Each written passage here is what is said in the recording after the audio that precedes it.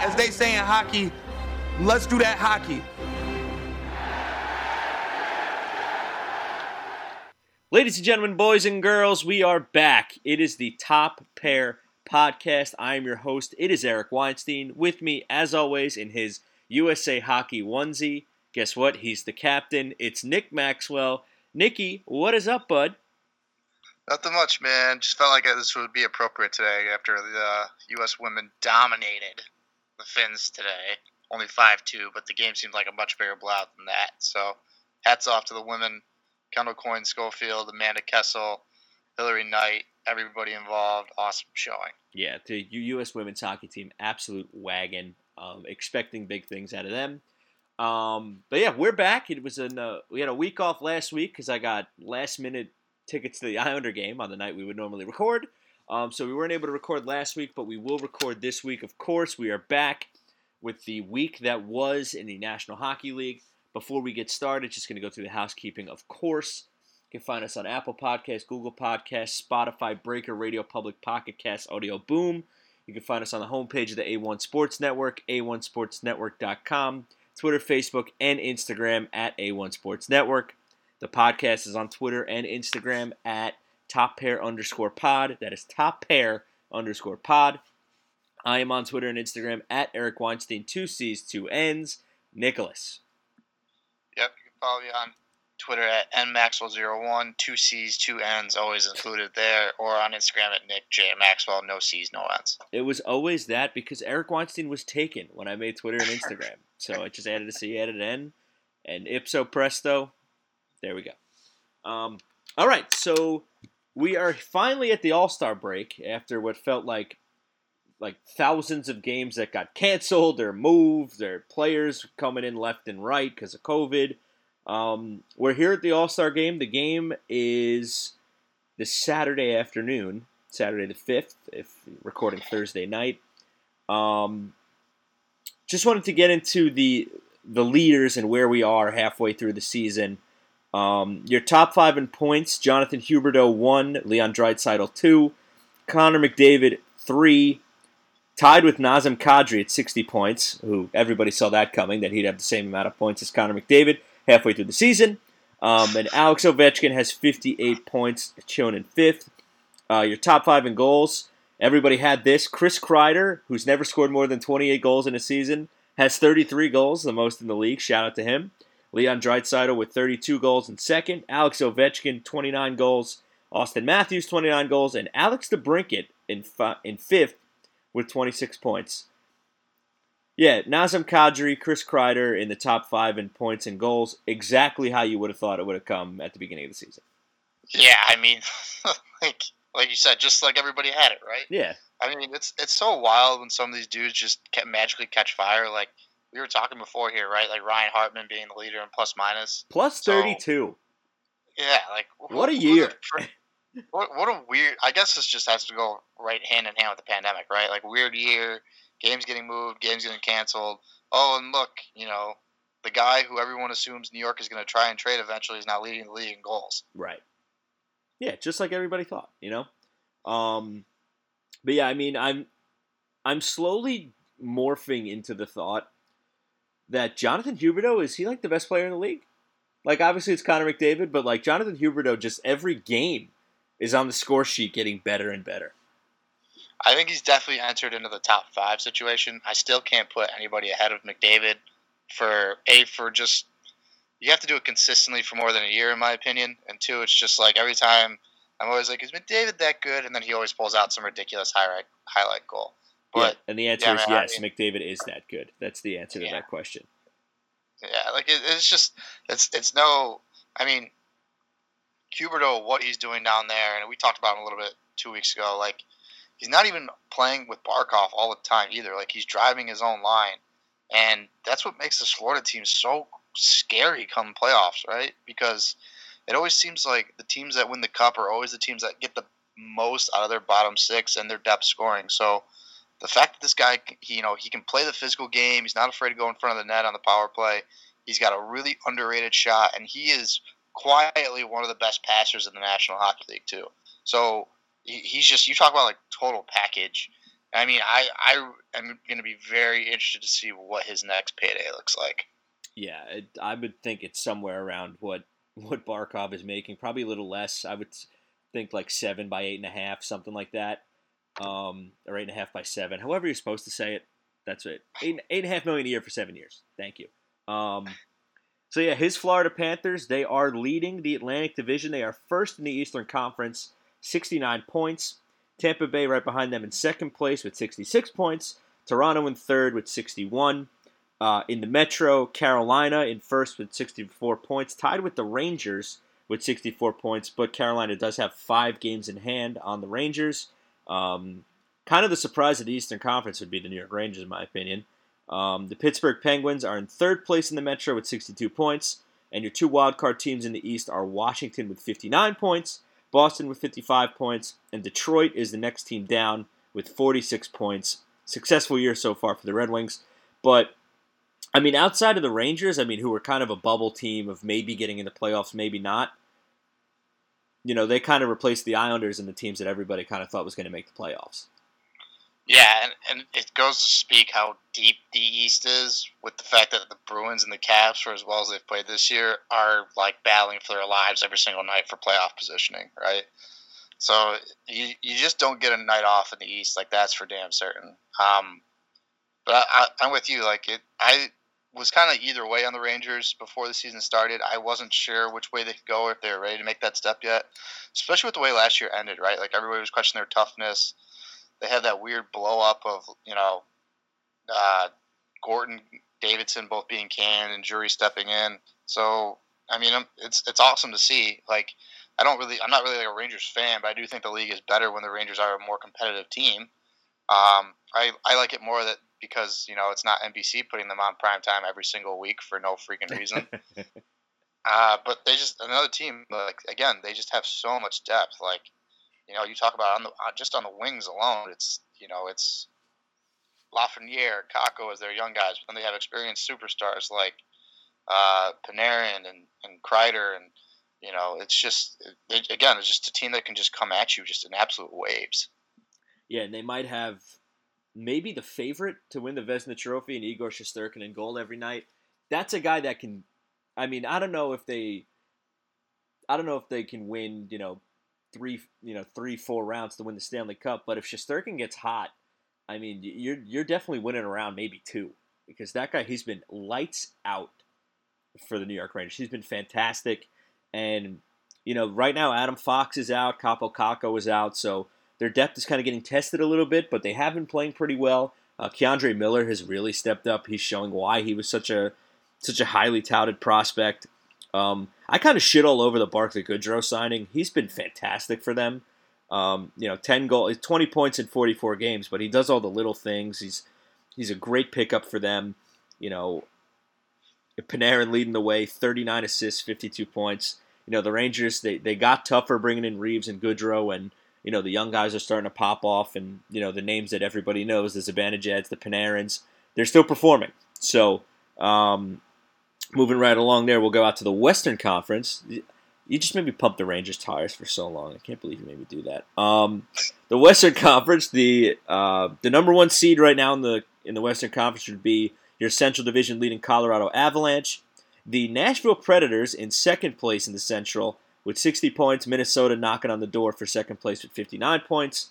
In the Pacific Division, you had Vegas, who kind of everybody thought was going to be leading the division, in first place, 57 points. Then your 2 surprises, you have LA and Anaheim with 55 points each. And second and third place in your Pacific Division, your wild cards, the strong and steady St. Louis Blues and the Calgary Flames with the Edmonton Oilers with 49 points and the Dallas Stars with 48 knocking on the door. The West is a little closer for the teams not currently in playoff position than the East is, but I mean, surprises all around with LA, Anaheim, even Nashville, being as good as they've been so far. Yeah, I think, there's going to be a lot of good teams in the West that, I mean, we talk about things that are weird this year, but the one thing that's not weird is that the Central Division is just so freaking loaded. Yep. Like you talk about Colorado, Nashville, Minnesota, St. Louis, they're all 1-4. If you talk about looking at strictly just points, like 1-4, the top 4 teams points wise in the West are all in that Central Division. So I mean, and what an awesome bounce back here this has been for Nashville, especially Matt Duchene specifically, right? Like we shit on them in the preseason, talking about how they're just going to be boring and play like the style of hockey with a bunch of overpriced free agents. But Philip Forsberg has just refounded his game again. Matt Duchene is really starting to chip in again. UC Saros, I think, has went to another two levels with how good he's been. He's on my fantasy team. He's been all-star appearance. So I'm really happy for him. I think he's been kind of waiting for this opportunity patiently behind Pekka Rinne. They brought him along patiently enough. But the team for me that I'm going to have to watch is just Vegas, just because it sounds like Eichel is about a month out from being ready to be a full go.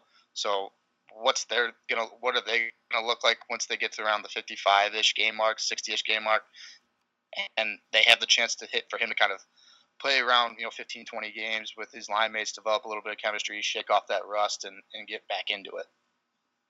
Yeah, going back to Juuse Saros, he was on my fantasy team, and I got him very late in the draft, so he's like stemming towards steal of the draft. But back to Nashville and Matt Duchene, 41 points in 42 games. I guess he finally put the guitar down and started to actually focus on playing for the Predators and not just being a country music star. Mikael Granlund, 32 assists and 38 points. That guy's just as solid as it gets. But Philip Forsberg, now you got to pony up because you got to pay this guy. You can't let this guy go with the season that you've had. 24 goals, 38 points in 33 games played. He's missed a little bit of time, and Roman Josi, the man rocket that he is, leading the way with 44 points, could be, uncomfortably handsome. Yeah, just unnecessarily handsome. How good looking he is. It's unreal. But, anywho, moving on from that, I mean, the Preds, they've shown that they can really play with anybody. A surprise for them, not really a guy nobody was talking about as a rookie. Tanner Jeannot, 14 goals, and he's tough as nails, this kid, so good to see he's been playing very well for them. And yeah, Juuse Saros, he is 24, 11, and 3, a 2.35 goals against, and a 9.27 save percentage. That'll do. Yeah, very comfortably in my fantasy lineup every night. The Edmonton Oilers are kind of picking it up a little bit. They've won. I have their, they beat the Capitals on Wednesday night. They've won. Let's see. 1, 2, 3, 4. They've won 5 of 6, and they lost in overtime to the Senators. That's kind of rough. But, 5 of 6 with points in all 6, so they're kind of starting to pick it up a little bit. Bringing in, and we might as well segue right into this, Evander Kane. Welcome to the Edmonton Oilers. 3 points in 3 games, 2 goals already. You and I were both pretty critical of this, thinking if your team is in such disarray, why are you bringing in this guy who's an unbelievable distraction? But in the first 3 games, I'd say it's worked out pretty well so far. Yeah, well, I said there is a chance this somehow works out. Like it's either going to go 2 ways. This is either going to blow up in their face, or this could propel them into like first place, right? So, I mean, look, all my personal vendettas against Evander Kane aside, I think he is a really exciting player to watch.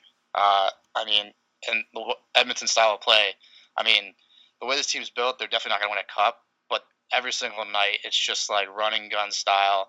That game against Washington last night, it was just so ridiculous because it was just constantly trading chances. I think Edmonton picked up a shorthanded goal that ended up being the game winner off Nugent Hopkins.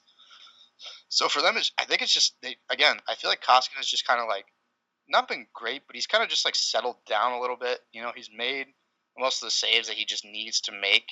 I think he had one that was kind of where you're like, he needs to have that back. But overall, I think, again, just painfully average, even slightly below average type of goaltending is what can propel this team going forward.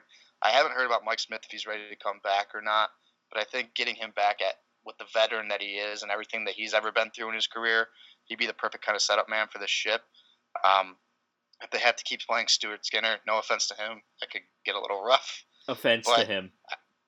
Yeah, but it's just, I mean, and then also like going down the coast, like, man, these California teams are so fun to watch. I mean, there's just so much ridiculous skill, young skill on Anaheim. Trevor Zegras pulls off the Michigan the other night.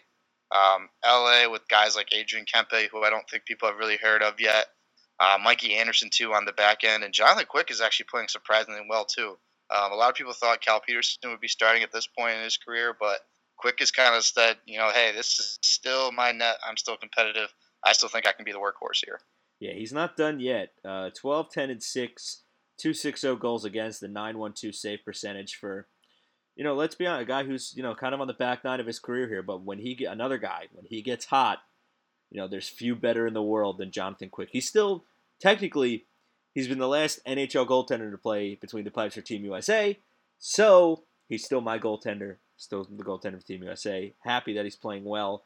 And the Zegras goal, he didn't even slow down to get the puck on his stick. And he wasn't even, impressed with himself. He was just like, oh, yeah, just duck that in under the bar. He's like, yeah, no, it's whatever. If that arena was full in Montreal, do you know how many people were probably going to give him just, a standing ovation just for even trying that? That was so nuts. Yeah, he's like, yeah, regular, whatever. It's not like Montreal has had a lot to cheer about this year anyway. 8 wins in 44 games. Yeah, that's fair. Yikes. Yeah, we don't have to talk about what's gone wrong in Montreal and their negative 73 goal differential. But moving right along from that, there's been the one thing about this season is that it definitely hasn't been boring. I mean, with all the games being moved, with all the the breakout kind of years, like a guy like Nazem Kadri, who we brought up earlier, 60 points, just makes that Colorado team so scary with the amount of points that guy's putting up. But we know what the question is with Nazem Kadri. 60 points in 41 games, great. You got to hold your breath as soon as the calendar turns to the playoffs because you don't know what this guy is going to do. Yeah, for sure, right? And I think, too, that more than anything else, no matter what he finishes points-wise this season, is going to determine what his market is in the offseason. Yep. Because I'm sure he wants to get paid handsomely, and wants to go and be a star, probably in a Canadian market, I would say, too. So, again, you're what's that saying about your reputation? You are what your reputation. I don't know. Something about your reputation, yeah, precedes you. So there you go. Yeah. Wow. Holy crap! Bad thought. Let me ask you a question. Since you just brought up what he's going to make in the open market, I want you to put your GM hat on for a second. Okay. Right now, if you had to sign one of these guys long term, who is it? Nazem Kadri or Philip Forsberg? I'd probably still take Forsberg. You're still taking Forsberg? I thought so too. I think Forsberg is definitely a first line player. I think Kadri is a sometimes first line player. I think he fits that role right now with McKinnon being out and his concussion issues. But I think to me Forsberg, although Forsberg, I think the last couple of years, I think he performed pretty well last year in the playoffs. But I think it's a little bit tougher because it's harder to drive your line unless you're a bona fide superstar winger. But I still like the way that he plays. I think he's the perfect modern day power forward. If I only have room cap space for one of those guys, I'm taking Forsberg all day. And he's handsome as the day is long, so that also helps. And don't get me wrong, I love the way Kadri plays, being that guy who gets under people's skin, but it's just, I don't know, there's just too much there. Sometimes he plays a little too close to the edge. Yeah, sometimes he just crosses that a little bit too much. And again, I think the perfect role for him is a second-line center on a good team. I think he kind of controls Colorado's fate.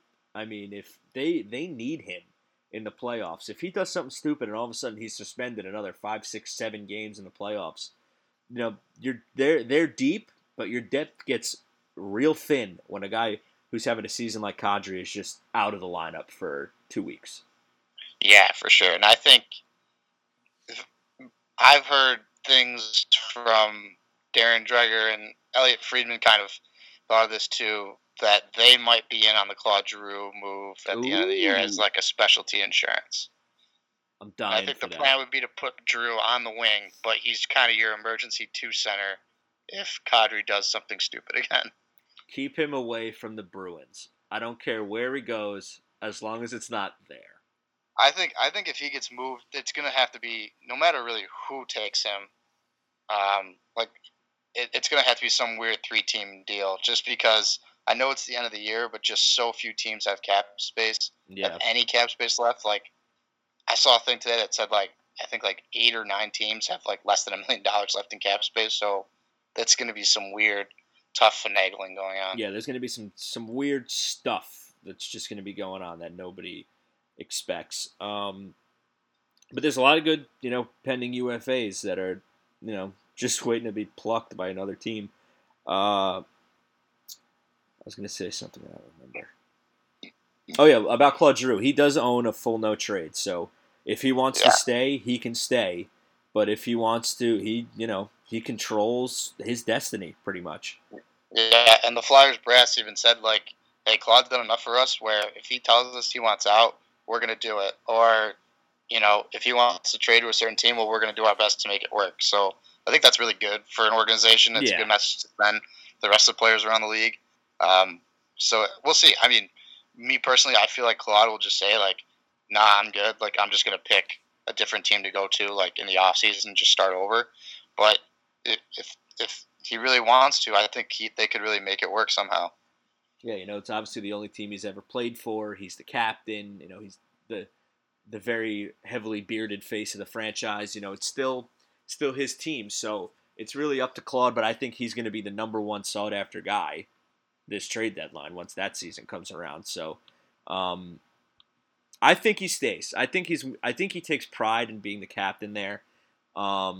It's going to be a couple years before they're probably going to have to strip that thing down, but I think he takes pride in being the captain. The injuries there have been so I've never seen a team, maybe other than Buffalo, have to deal with more injuries to prominent players. Ryan Ellis, I feel has played less than 10 games. Couturier and Hayes have been on the IR list on and off all year. I don't know why, but they signed Martin Jones, and they got what they deserved when they signed Martin Jones. Yeah, so, they sure did. So it's just, I'm with you. I don't really know who the pieces are of that organization that you're moving forward with. I heard Konechny's name is getting thrown around in trade rumors, and it's why? That's not a guy you move. 30 goal scorer. I think he's 25, 26 years old. 24. Why are you? 24 on a team-friendly deal. He makes $5.5 per year for 4 more years. Yeah. Okay. Well, I don't really. He's not the guy you move. All right. Well, I heard with the Flyers. I mean, I've read stuff that teams are going to be calling about Provorov. Why are you moving him? I'll cut. I don't like the Flyers. I'll cut the phone line for you. At that point, you might as well just sell off Carter Hart too, because what's the point of putting this guy in front of a rebuild right now when his confidence is already low? Right. I mean, they have guys to move. Justin Braun is a guy you can move. Yandel's a guy you can move. There's other guys. I mean, even Van Riemsdyk, he's got 2 years left. He's got this year and next. I mean, it's at $7 million, but eat some salary. Travis Sanheim. I mean, there's other guys I would think to move before him. The Provorov. I mean, Rasmus Ristolainen, he's getting traded. That's what a bad move that was. But I mean, sheesh. They don't have their first round pick. Oh yes, they do. It was the first round pick last year, right? Yeah, they took right. Kid out. Yeah, they could have took a kid out of Sweden with it. Right. Yeah, I forgot it was this year. I mean, it's still bad. I mean, because you're looking at a lot of Jerry Mayhew, Wade Allison. Yeah, other than Cam York, I don't really know who's their next up and coming prospect. You know what I mean? Cam York is so good. He's so sick. That kid he's so smooth. He's gonna be a problem for a while. But yeah, I'm looking at the injured reserve. Kevin Hayes is on it now. Joel Farabee, Derek Brassard, Nate Thompson. Ryan Ellis on LTIR, Couturier LTIR. That's a lot of important pieces that are, not playing. And, Couturier's contract, his raise kicks in next year. Ellis makes 6.2. Kevin Hayes makes 7. There's some money Provorov makes 6.7. There's a lot of money on the books here. It's going to take a lot to kind of strip this thing down. I mean, how Kem Atkinson makes 5.8 for another 4 years. He's been good, but, is he going to want to stick around on a team that's probably rebuilding? So the Flyers have a lot of questions that they don't really have answers to right now. Yeah, and I'm looking at like one of their prospect pool websites right now, and like it's a bunch of who's who. Like a lot of these guys will be like solid players, like a Joel Farabee type, but I'm not seeing a ton of like top end talent here. Like Emil Andre, I'm probably not even pronouncing that right. Like was left off of Sweden's team. Bobby Brink, he's having a good collegiate level, but I mean, it doesn't always translate. Like Wade Allison, I'm pretty sure just tore his ACL over a couple weekends ago. Like, it's just, there's a lot of meh. They have Matthew Strome, the third one. Is he a first-round pick? No. I don't know. Let's see.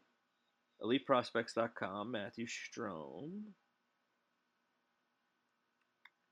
He of the Lehigh Valley Phantoms. He's 6'4", huge. He was a 4th-round pick. Oh, that's tough. 106th overall. He looks just like the brothers. But yeah, they have Cam York. I mean, that's a good, piece for your back end. Bobby Brink is solid. I didn't expect to talk this much about the Flyers, but I mean, it's not great. We had a couple signings I kind of wanted to get to. If you want to bring those up, we have Jordan Greenway, the giant left winger of the Minnesota Wild. He signed a 3-year, $9 million deal, which comes out to $3 million per year. Fucking bargain for Billy Guerin, huh? Yeah, not bad. Modified no trade in 24-25. He's 24 years old, and from Canton, New York, middle of nowhere. I thought you were about to look at me and be like, in your neck of the woods. I was about to be like, nope, not near me. Not even close. It's like, and you're not exactly in, the big city. I'm not anywhere near New York City, basically what you're trying to say there. There you go, exactly. Yeah, so Jordan Greenway, 14 points in 34 games. He's a big part of their future, and I'd love this deal for the Wild. Yeah, I mean, Billy Guerin just chalk that one up as a W. Like if I somehow if I thought Jordan Greenway was only going to take $3 million a year, I probably would have signed him a year ago to like a 5-year deal. Yeah, right. Like, I mean, good for him. He is such a staple for the way that they want to play. Marcus Foligno credits him so much for him having his breakout year and already having his career-high goals. So he's just that heavy presence. Probably took a little bit longer than they wanted to, but he was a guy that they were worried about Vegas taking in the expansion draft, and that's why they got Alex Tuch, Sabres legend Alex Tuch. That right. Is. Correct. And you see, like, it took a little bit longer than people probably, wanted, but they're really showing off right now. I mean, he can skate, he can hit, he can grind with you, he'll outskill you. I think this dude is going to be, he's that dream power forward every GM wants. So, again, good for the Wild. And it's amazing to me, like, their development right now. Their top 2 lines are probably as good as any top 6 in the league. Humming, those top 2 lines. And everybody's going to stand a little taller with that guy in the lineup. And then going out to Vegas, Braden McNabb, he re-upped to stay. One of the original Golden Knights, he re-upped. It is a 3-year, $8.5 million deal. So it's a $2.85 million cap hit per year. This guy is just steady as they come. He's one of those guys that you want to have on, your bottom 2 pairs. Another move that I really, really like. He's only 31, so this deal will take him to his age 34 season. I think you got to have guys like Braden McNabb on your team. I know a lot of teams would want to have him. Yeah, one of the 4 remaining OG Golden Knights on the team.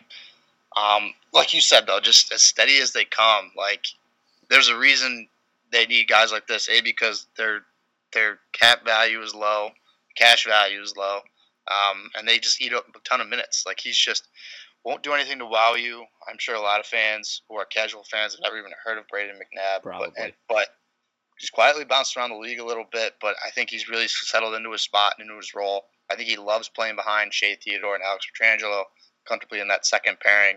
And he brings a lot of feistiness they need playing some of those big teams in the West.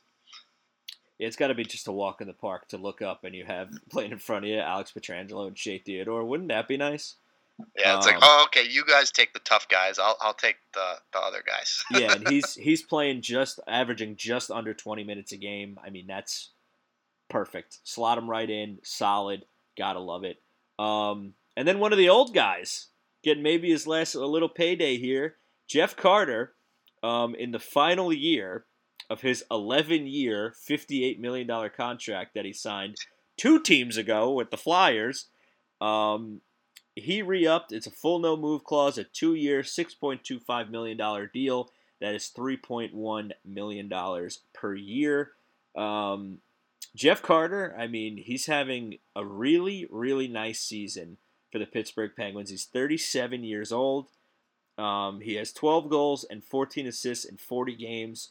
And just a good, solid veteran who can play center, he can play wing. A great piece to have for Pittsburgh. Yeah, I'm happy for him. He's got 2 cups. I think he's got a gold medal. I think he was on one of those Canadian teams. So I was kind of thinking like to myself, like, is this going to be it? Like him being 37, like does he really have anything left to prove? But good for him. He wants to keep playing. He's, like you said, right off those stats, like he's producing at a high level. And I think it's always really fun when you get to just watch guys like Sidney Crosby and Evgeny Malkin play in front of you for the whole night. So I think he's found again. I thought he was going to retire at King. I thought he loved LA. He loved that LA lifestyle. And when he got traded here, I was kind of thinking like, back to PA. Does he really want to, be here for the rest of his career? But he's found a really nice home for him. I got another veteran guy who has helped out a lot of dudes like, Evan Rodriguez and Danton Heinen. Really look up to him. I think he's really helped out Kasperi Kapanen too. So I think it's kind of a no-brainer, I think, for both Carter and the Pens, as long as they can make it work money-wise. Yep, and now this will take him right to his, age 39 season. It's a little bit of a bump, well, from what the Kings retained salary. Never mind, forget I said that. But yeah, I mean, there's worse teams you could play for. You have Sid, Gino, Jake Gensel, It's not all bad. But they got you're going to be in a playoff position, for the next 2 years exactly. Too. So they got some decisions to make as well because Gino's a UFA, Brian Russ is UFA, Chris Letang is UFA all at the end of the season. But the big decision they got to make is on Chad Ruhwedel. You got to know if you got to see if you got to bring that guy back. Just kidding.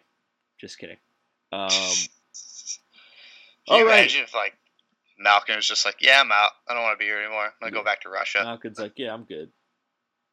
I got my cups. I have an MVP. I got the Hart Trophy. I'm good. Believe me, I'm good. I would lose my mind, honestly. I'd be like, oh my God. I would love that.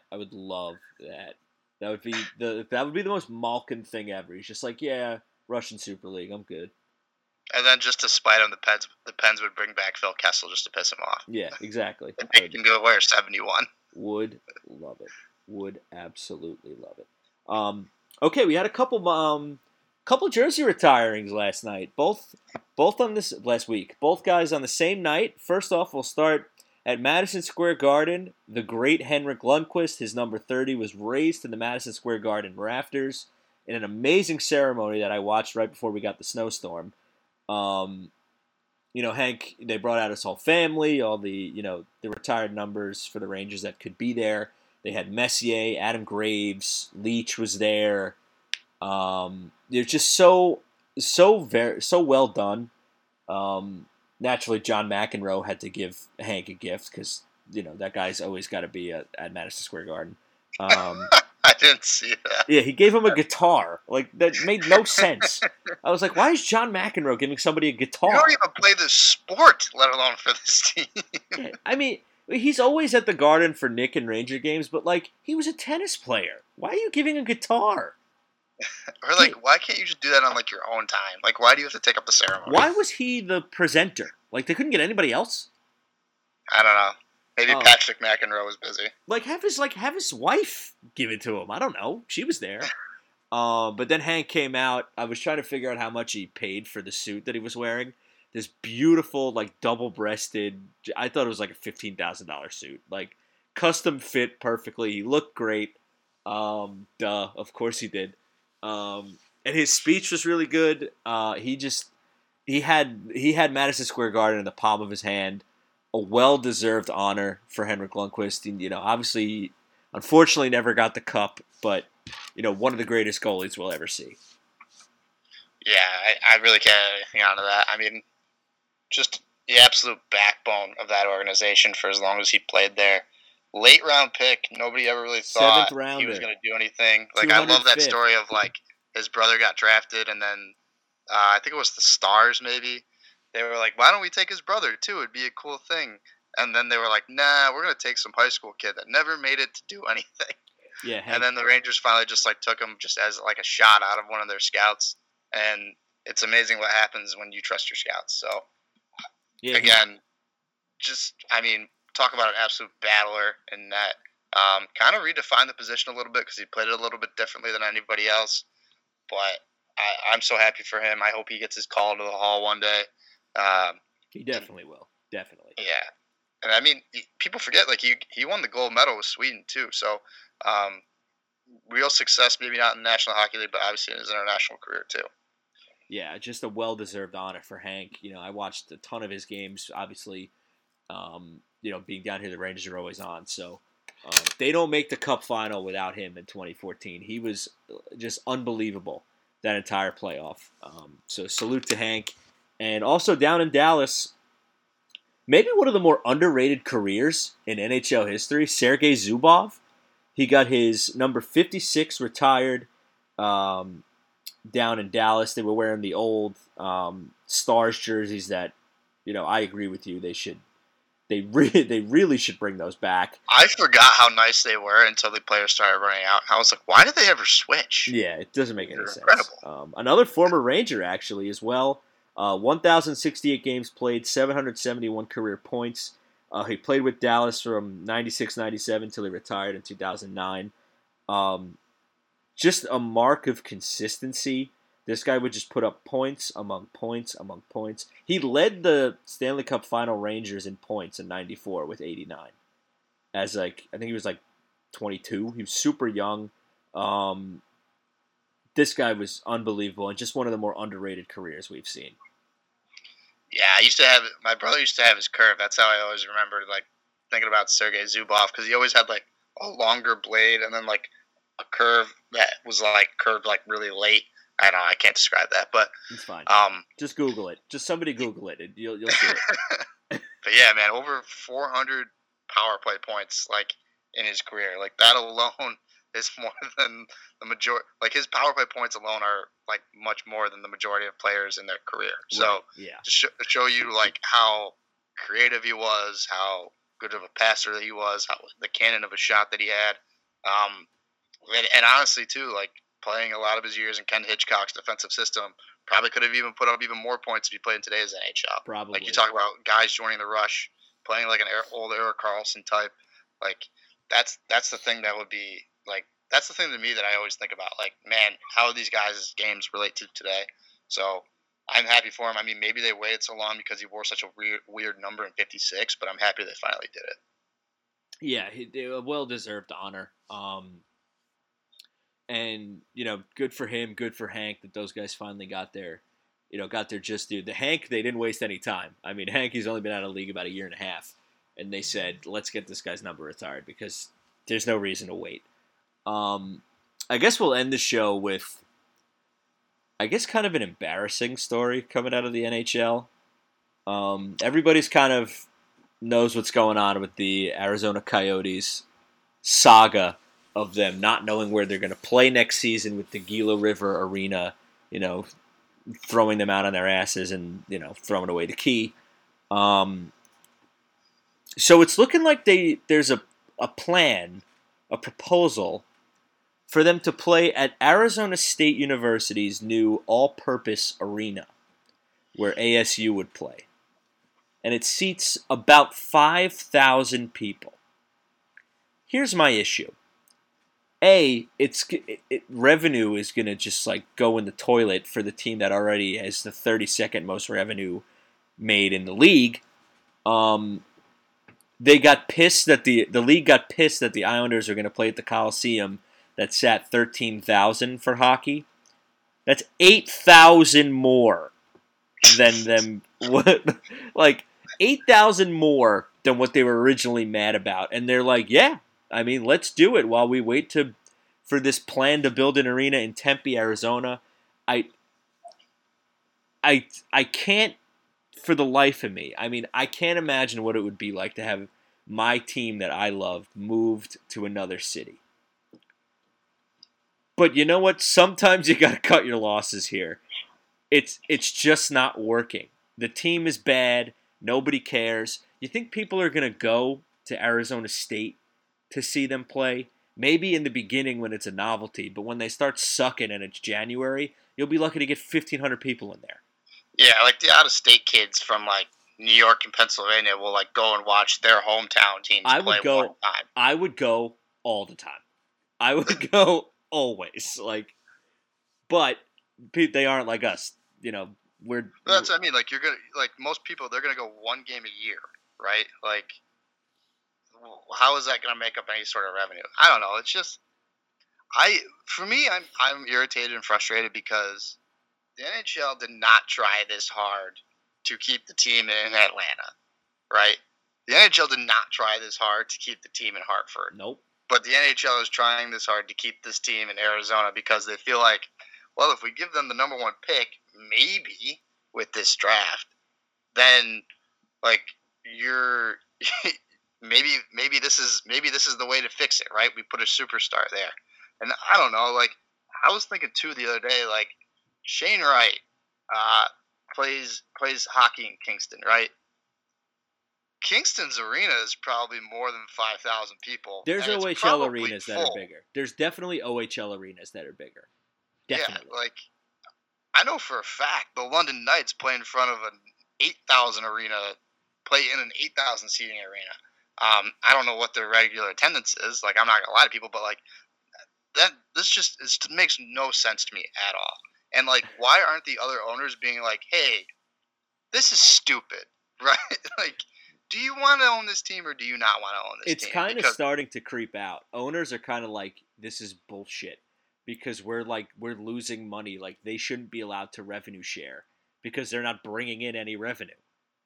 Yeah, like I don't. Oh my gosh, it's so stupid. Like, and I mean, if I'm Shane Wright, like, or one of these other top prospects, I guess, like, do I pull the plug? Do I like pull the power move and be like, hey, I'm not going here? Like, even if you have the number one overall pick, I'm not going here. Pull an Eli. Sorry.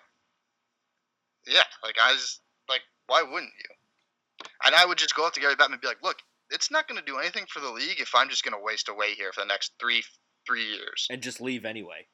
Yeah, like what is that going to do for anyone? Like, we're not going to get like massive followings because they got one first overall pick, a Canadian kid that nobody in Arizona even identifies with. That I'd say 95% of the people in Arizona and half the Coyotes fans, if they're casual fans, have never even heard of them. It's just, I don't know. This just makes zero sense to me. All that at all levels. I don't know. Like, and like I said, like if the NHL tried this hard to keep like the Whalers around, or to keep the Winnipeg Jets around the first time, like what was their thing? They were like, you guys have to build a new stadium, otherwise, you know, we're moving you. And now it's like, oh, okay, you have to build a new stadium, but it only has to be a 5,000 seat stadium. It's okay. While you wait to get approved for your new arena, it's like that might not go through. Yeah, and the city clearly hates this team anyway because they were late on their freaking tax revenue and their financial stuff. It's just like, why? Why are you doing this? It's such an embarrassment. It's just such like a black eye on the league. That's like minor league garbage. Like, it's for a team that nobody really cares about anyway. I hate to say it. I really do. You know, coming from the guy whose team is second in his city, nobody cares about the Coyotes out there. Nobody's there. I don't know how many diehards there are out there. Yeah. I mean, everyone's like a Cardinals fan, Cardinals /Sun / whatever other. I mean, Diamondbacks are terrible, but like Garbage. You know what I mean? Like there's enough stuff to do out in Arizona in that area without having to spend time at a hockey game. Yeah, I mean, like a casual fan will maybe go to 2 games a year, and like if you're going to a 5,000 seat arena, think about all the money you're losing just from the fans. You're losing money on food, drinks, parking, you know, team store, whatever. You're losing all that. Suites. There's probably 0 suites in this stupid arena too. If it's a college arena, right? Yeah, there's none. It's probably all like general admission seating. Like you show up and you sit where you want. I don't know. And then you got to worry about where these guys practice. You got to worry about all that stuff. Like it's just it's pathetic, for lack of a better term. It's pathetic. I'm really hoping that the Players Association comes in and just causes, even if they can't do anything to block it, just causes absolute hell and mayhem, files injunctions, do whatever they have to do, just create as much of a stink about this as they want. Think about a guy like Andrew Ladd. He was like the first guy I thought of. He's got a year left on his deal, right? Finally. He's got a year left on that deal. And he's gonna go play at a college in front of 5,000 people. A guy who's played probably 800 games in the NHL. Can you imagine what he thinks? I mean, Ladd is kind of like on his last chance. So I mean, maybe that's the only team he plays with. But like, what about Keller?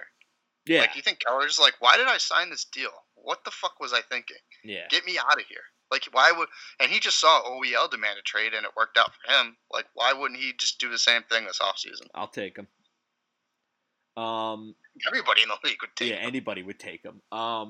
It's not good, and it's gonna get a lot worse, and it's already really freaking bad. Boy, I hate to end the podcast on such a positive note. Well, all right. One more thing, positive thing. Pat Verbeek, the assistant general manager of the Red Wings, hired by the Anaheim Ducks today. Thank you. He replaces Bob Murray, who I hope never gets another job again in the NHL. But this was Stevie Y's right-hand man. I think it's only a matter of time. And I mean, who wouldn't want this Ducks job with the amount of young talent and cap space they're going to have in a few years? So I expect this team to continue to be building in the right direction. I think they're just going to be an absolute dynasty, another dynasty, like in NHL terms, meaning like they'll win a cup out of like one every 3 years, maybe. And I just think like this organization continues to head in the right direction.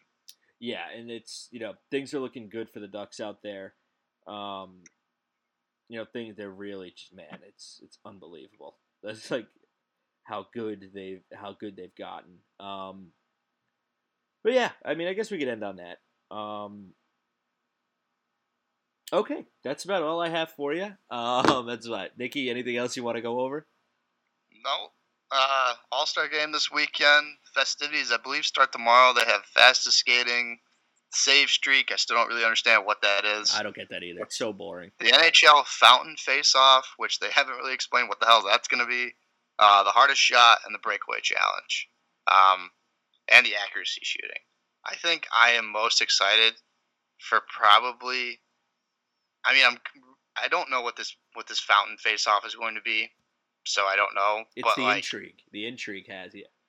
Yeah, but like this accuracy shooting thing with guys like Draisaitl, Aho, Troy Terry, Gaudreau, Marchessault Bergeron, like I think that's gonna be incredible.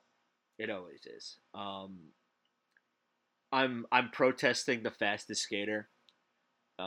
Because they didn't invite Barzal to defend his title, so it's irrelevant to me. I might not even watch it. I feel like Adrian Kempe is secretly going to win that one. Like, I know everyone's on McDavid, but, like, the ice quality plays a factor in this event so much that, like, I feel like Kempe is going to go second or whatever and, like, post the best time. Well, who were the guys in it? Let me pull it up. It's Kreider, Kempe, Kyle Connor, Kuznetsov, Jordan Kyrou, which is not a speedster, Dylan Larkin, Cal McCarr and then McDavid. Oh, I'm betting on McCarr. I am 100% betting on Cal McCarr. 1,000%. I think they should have to do a lap forward and then a lap backwards. Do you know who holds the record for all-time fastest skater? In this skills competition, obviously. Is it a current player or a former player? Current player. Is it Barzal? I don't know. Barzal is third. It's Jonathan Drouin in 2015.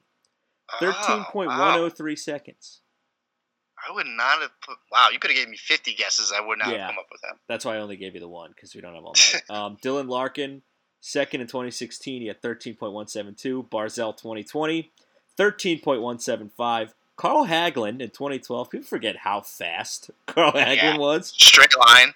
Ridiculous. Man. That's why that dude dominated in college, because it was just like smaller rink, and it was just like, yeah, you still can't catch this guy. Yeah, and like he was such a good penalty killer with the Rangers. Like as soon as the Rangers would get the puck, he would fly up the ice and would just shorthanded goals at one after the other. 13.21 seconds for Carl Hagelin, and Connor McDavid in 2017, 13.31 seconds. I am protesting the fastest skater. It doesn't matter. So angry. I'm angry. So angry all the time. Listen, my team stinks. So I got to get something, right? Shout out Adam Pelech. All right, everybody. Maybe he'll win hardest shot. He won't. But he does have a sneaky. He does have a sneaky good shot. But he just like doesn't get involved in the play. If they had like a poke checking contest, he would totally win. He hands down, like running. That wouldn't even be close. Running away, he'd win that. For who's the smartest below the hash marks? Stick positioning competition. Oh God! Always Adam Pelech. It's Adam Pelech 100 times out of 100. All right, and that is it. That is everything for this week. We'll be back next week to kind of recap the All-Star weekend, recap everything, and get us started for the second half of the season. Happy birthday, Dad! I'm Eric. He's Nick. We're your top pair. We'll see you later.